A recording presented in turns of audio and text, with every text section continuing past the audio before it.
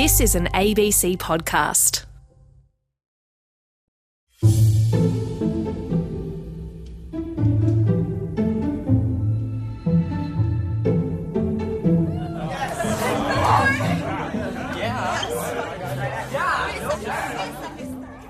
Adolescence. It's generally understood to be the period of life between the ages of 10 and 19, when an individual transitions from childhood to being an adult. But some researchers believe there's a change underway. Adults themselves, adult society has come to be kind of infused with a variety of adolescent qualities, things we would traditionally think of as quintessentially adolescent. So things like being relatively impulsive and brash, being disinhibited, things like not necessarily being as fully committed and persevering with things, being more inclined to jump from one thing to the next, not having that sense of, I say, sort of commitment and duty to things like even things like voting, for example, having a sense of civic duty. Which brings to mind that old Noel Coward song, What's Going to Happen to the Children When There Aren't Any More Grown-Ups? Hello, Anthony Fennell here. Welcome to Future Tense. Life today is hectic, our world is running away. Only the wise can recognize the process of decay. Unhappily, all our Now, some health experts argue for a wider definition of adolescence to better suit the modern world, stretching out its endpoint from the age of 19 years to 24. But Paul Howe, a professor of political sciences at the University of New Brunswick in Canada, believes adolescence isn't so much a time of life as a state of mind. What I mean by that is that, a lot of people these days, really, they want to have fun in their lives. I mean, that maybe becomes sort of a principal focus for people. There's a lot of diversions, entertainment options, and that's what a lot of people want to do rather than maybe focusing a bit more on some of the, the serious issues that confront us. So in a lot of ways, about the idea then people sometimes chafing against some of the restrictions that they feel are there and feeling like they don't have to follow them, they don't have to follow the rules. And you argue that this began with universal secondary education. Just explain that to us. How so? Briefly, I could say what I don't think it is, or at least I don't emphasize, is a lot of people would say it's about to do with our modern fast-paced lives, that we live in this environment these days where the economy forces us to be quick and nimble. Technology is all around us, giving us all sorts of distractions and so on, and these kinds of things. So I develop a very different argument and suggest that really the roots of this go far back in time. They do go back to the period when we introduced universal secondary education, which differs from country to country. I focus quite a bit on the United States. So in that case, we're talking about the early 20th century when this really began. And by about the 1930s or so, you had a good majority of young teenagers in the United States attending secondary school. But the key part of the argument then, though, is that this really then transformed the socialization process for young people. That historically, a young person after doing primary school, let's say, would have entered the adult world. They would have started working, they would have maybe on the farm, maybe in some other occupation, but they would have been exposed and interacting with adults on a consistent basis through their teenage years. Once we introduced universal secondary education, now young people through those teenage years were interacting with peers. And that was very different. So it led to a heightened emphasis on peer influence in our lives in those teenage years. And the effects of this run deep. It's not just about, wanting to wear the same clothes as your friends or these kind of more minor influences. Studies on the formation of personality and character suggest that these teenage years are very important in terms of the type of person we become, and that peers can have a very strong influence on us in those years. Sometimes that influence is that we want to actually model ourselves after someone else, but sometimes it's just a matter of validation. That the kind of person we are as a teenager is being validated by those around us who think this is a good way to be more disinhibited, a bit brash, maybe a bit impulsive.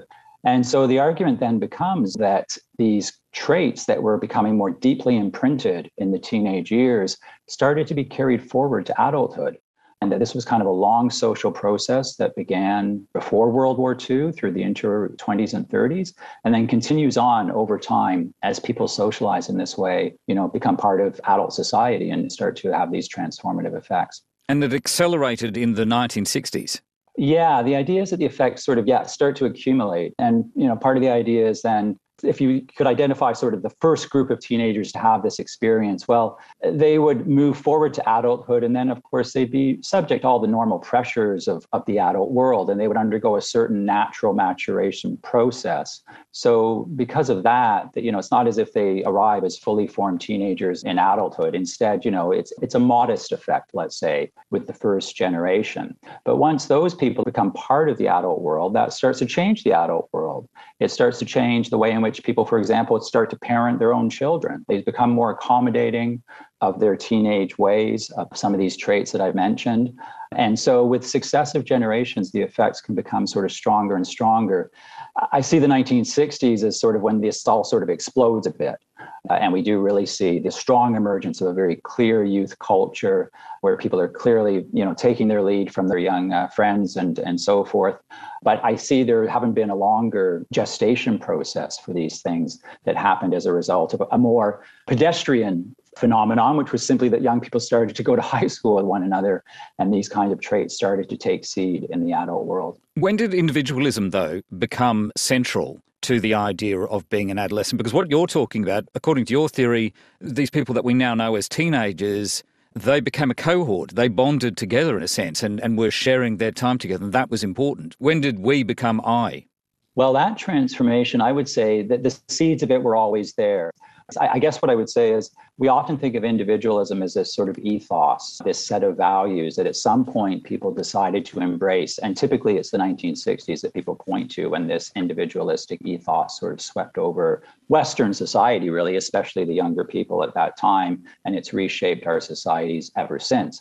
What I'm sort of arguing is that the seeds of that came earlier, and that they came not so much in the form of a sweeping ethos, but really in terms of just everyday qualities, habits, behaviors that young people started to inculcate in one another. They started to express them more freely.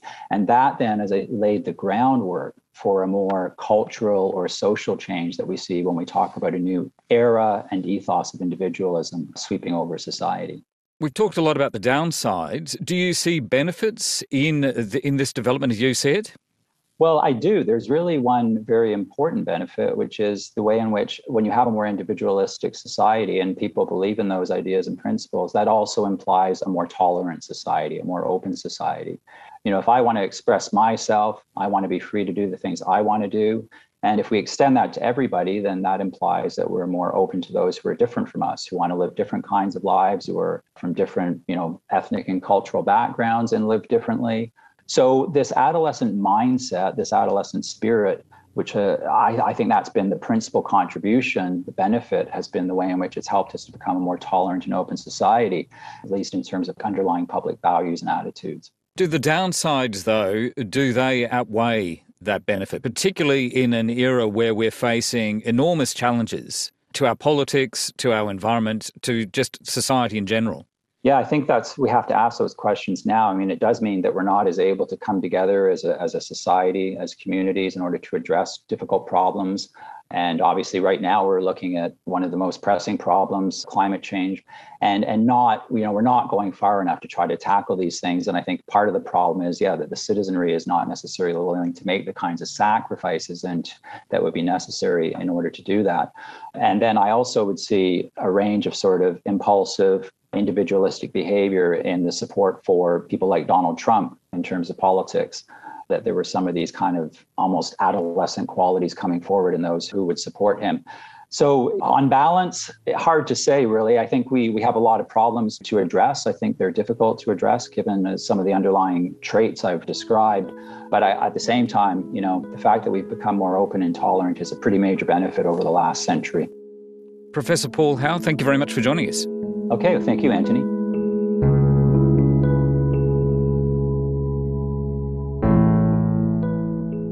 Another academic inviting us to question our assumptions is Samuel Moyn, a professor of jurisprudence and also history at Yale University. Professor Moyn is a noted scholar of human rights, and he's been exploring how rights connect to global economic fairness. Inequality is a growing problem, as we know, and rights are meant to ensure essential fairness. But that often doesn't mean equality, according to Samuel Moyn. A lot of people have complained that human rights have, in a sense, become so exclusive a language for thinking about the good life that everyone converts every cause into the framework they provide. And I guess what I'd say is that human rights were always intended to be selective, identifying some really important non-negotiable items in our morality and politics. But they left out inequality as a wrong that, we've embraced more and more in the last few decades. And so my objection to human rights is not that they're, in a sense, taking up too much space. It's that they're not ambitious enough. If we go all the way back, we find that the Universal Declaration of Human Rights, which the United Nations General Assembly announced in December 1948, comes at the high tide of the welfare state, when coming out of World War II, states are committing not just to a kind of minimum of the good things in life, but, fair shares for all and a commitment to class moderation.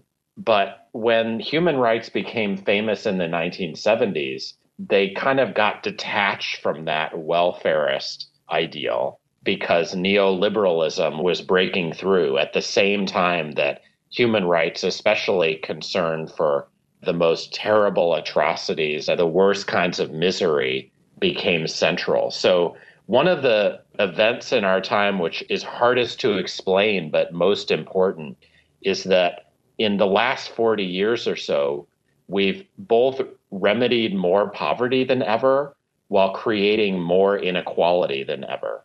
And human rights have fit into that universe, working on the worst off and trying to make sure they're not as indigent as before, but never challenging the expanding inequality, class inequality, that's become a hallmark of a neoliberal age, especially in the Anglophone countries like yours and mine. And that means we need other frameworks for justice and movements to secure justice that human rights, can ever become. Is there a blurriness now to what we know in the 21st century as rights, or what we think of as rights and human rights? It seems to me when you look at some of the anti-vaxxer protests, some of the protests in support of Donald Trump in the United States, say, the idea of rights and human rights came very much to the fore, but they were what some people would see as a perversity of the idea of human rights, the ideal of human rights. It's a really important question. There's, let's say, been some success in defining a pretty robust agreement around what we should consider the most important rights. And it took a lot of time and a lot of struggle. In the 19th century, people considered the most important right the freedom to engage in contract in the marketplace or to own property without interference. And we've created a whole new list of human rights that, at least in theory, we take more seriously, including basic civil liberties against abuse by the state, free speech, and so forth, as well as these economic and social rights that are getting more traction. But it doesn't mean the list is set eternally. And there are always going to be people who want to revise it, stripping it down, adding to it, minting new rights. And the only real question is whether they win the day. So as of now, I'd say that the list that we got in 1948 from the United Nations has proved surprisingly stable. But that doesn't mean it can't change, and it doesn't mean there aren't people who are trying to create their own new human rights movement. They've generally failed. And so I think the important question for now is, given the importance of the rights we know and recognize in the Universal Declaration and subsequent instruments, what else do we have, cause to do morally? And equality, at least more equality than we've seen, seems part of that list, even if it doesn't rise to the level of a human right. Does a focus, though, on human rights without a grounding in the tradition or the history of where the arguments over those rights came from, does it lend itself to a kind of entitlement idea, a sense of, I'm owed by my culture? Well, that's a tough question because, I'm a historian, so I believe that we only have our moral ideas and our legal protections when they've been historically created. But a lot of people will tell you, especially if they have a more philosophical bent, that the fact that people only discovered some right or other, or one list of rights rather than another in history, doesn't mean they weren't always there. That would be like saying relativity, didn't exist before Albert Einstein discovered it. And so I would give the answer that in our political struggles, it really matters that we reflect on how contingent and sometimes recent our understanding of our rights is, which means we can build on those rights and reorient the movements that we've crafted to secure them and demand new things from government. At the same time, we might conclude that human rights as a whole is just one thing, one moral enterprise, one legal regime, and demand other ones, including more egalitarian arrangements.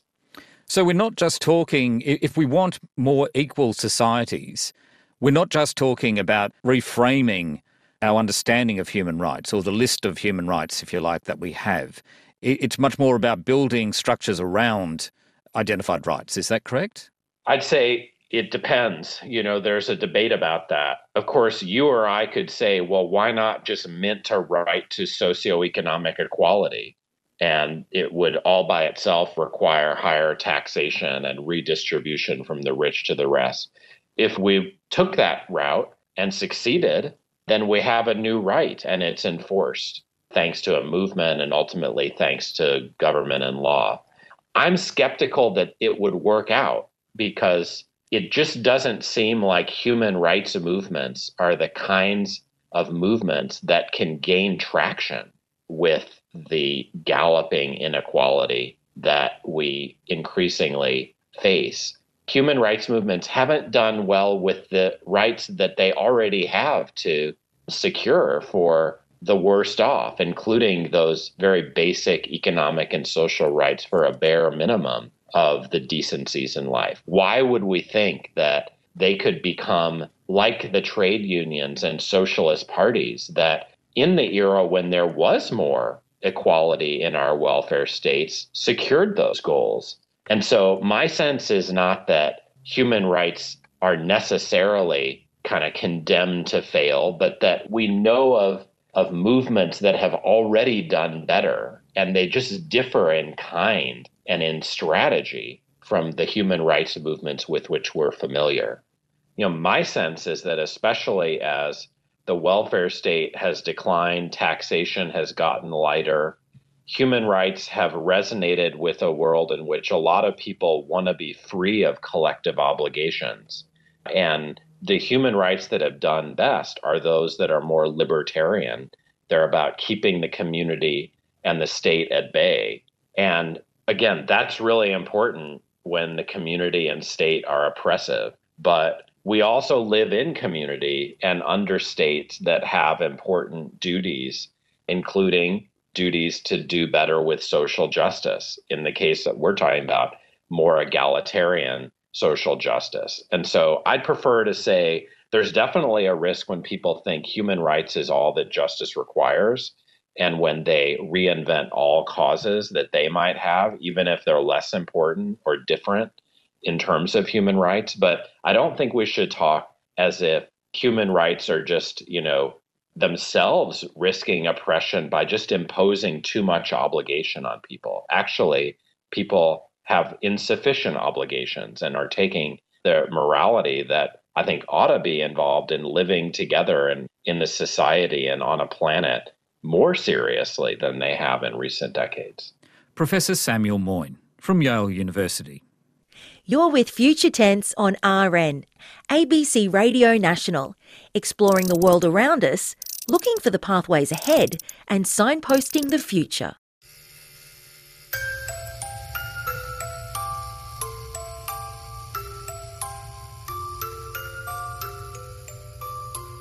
Yes, it's coming to that time of year again, and given the economic stresses the world has faced, there's bound to be calls to get out there this Christmas and spend up big.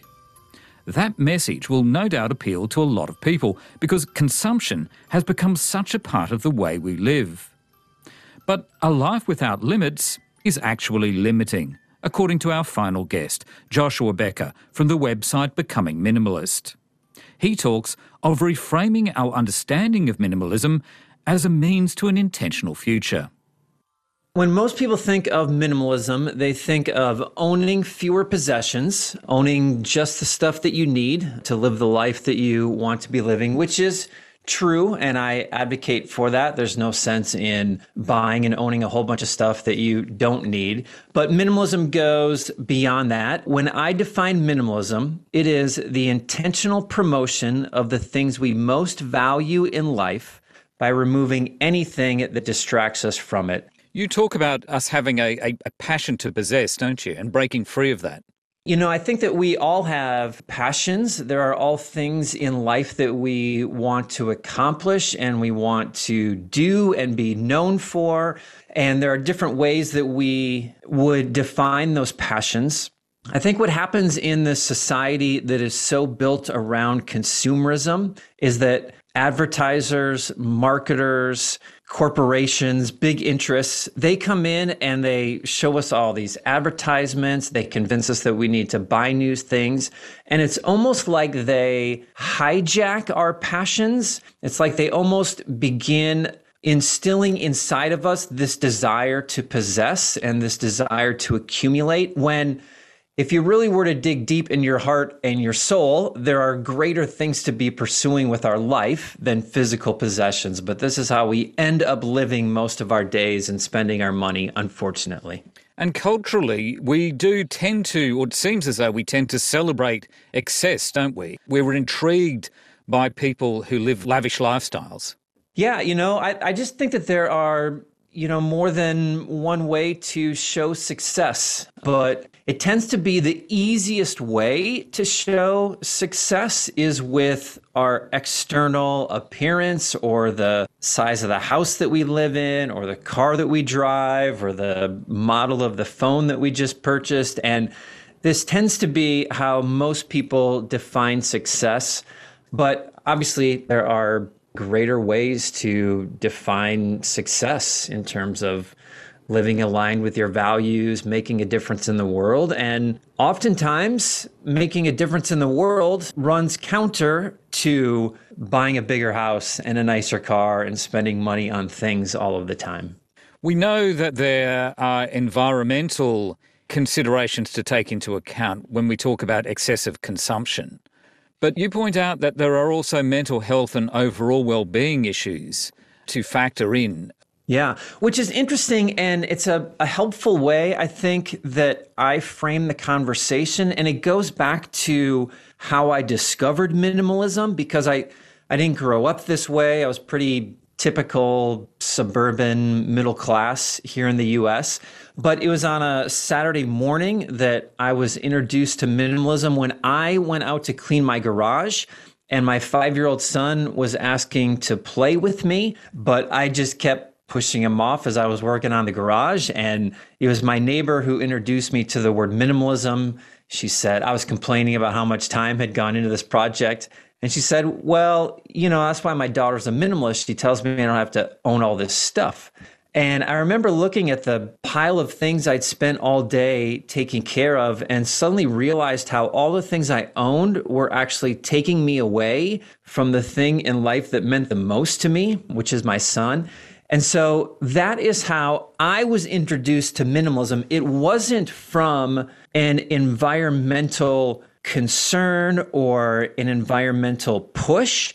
Obviously, the more minimalist life you live, the better it is for the environment. But my introduction to it wasn't around that topic. And so when I talk about it, I'm usually using phrases like, hey, there are things more important in life. There's a life that you want to be living greater than the things that you own and pursue. And just think how much you could free up your life for more important things if you weren't so focused on possessing, accumulating, and chasing the next thing that advertisers would want us to buy. Because that takes up a lot of our time, doesn't it? Or certainly it takes up a lot of some people's time. I am convinced that most people, I certainly was one of them, most people don't realize how much of a burden their possessions have become until you begin to remove them. Because it's not just the pursuit of possessions, but it's everything that we have to take care of. Everything that we own, we have to clean and organize and manage and maintain and repair and replace. And just think of all the time we spend working just to make more money so we can spend time shopping, to buy the thing to bring home, to clean and organize and manage and maintain. And in many ways, we live our entire lives just managing and chasing more and more stuff. And the less we own, the less we desire to own more, the more we free up our time and money and energy for things that actually matter. And when we talk about minimalism, is it important to make a distinction between that and frugality, the idea that you will be doing without? So minimalism looks different from one person to another. It's also not frugality. You're right. Like, there are some people who are frugal who are minimalist, but it's not necessarily the same thing. In fact, one of the things that I discovered is that the fewer things I owned, the higher quality things I could own. If I didn't need 20 pairs of pants in my closet and I just needed 3 or 4, I could own a nicer set of 3 or 4, or watches. Oh yeah, if I didn't have to own 5 watches, I could own one nicer watch. And so being cheap and being minimalist aren't necessarily the same thing. There can be overlap for some people, but it's not required. Which comes to the point of understanding ourselves and our true needs, doesn't it? Not being directed perhaps by others who will happily tell us what we should have and what we need to purchase. It was quite a deal when my wife and I, we got rid of about 60, 70% of our things. And as we were going through this process, I was surprised at how deep the questions I was asking myself became about what am I going to keep and what am I going to get rid of. And I remember asking a friend about it, and I just mentioned, hey, I'm really surprised at how deep the questions have become as I'm just trying to minimize my possessions. And he said, it seems to me that minimalism would force questions of values upon you. And I said, that is exactly what is happening. It's like I'm taking back control of my own life and deciding what is going to be most important, rather than allowing the world just to shift and sway me with culture and trends and fads, but instead really focus on the things that bring me meaning and joy and significance in life. Some would argue that by limiting yourself, you limit your ambitions, that you should actually strive for all you can get, all you can achieve. Your response to that? Yeah, I agree entirely that everybody should become the best version of themselves that they can possibly be. That minimalism isn't about checking out of life. It's not about laziness. It's not about doing nothing with your one life. Instead, it's about focusing our life on more important pursuits than owning physical possessions. And so it allows us to live a more ambitious, more focused, more passionate life, focused on things that actually matter. Joshua Becker from the website Becoming Minimalist. We also heard today from Samuel Moyn at Yale University and Paul Howe from the University of New Brunswick. My colleague and co-producer here at Future Tense is Karen Savanovitz. I'm Anthony Fennell. Until next time, cheers and bye for now.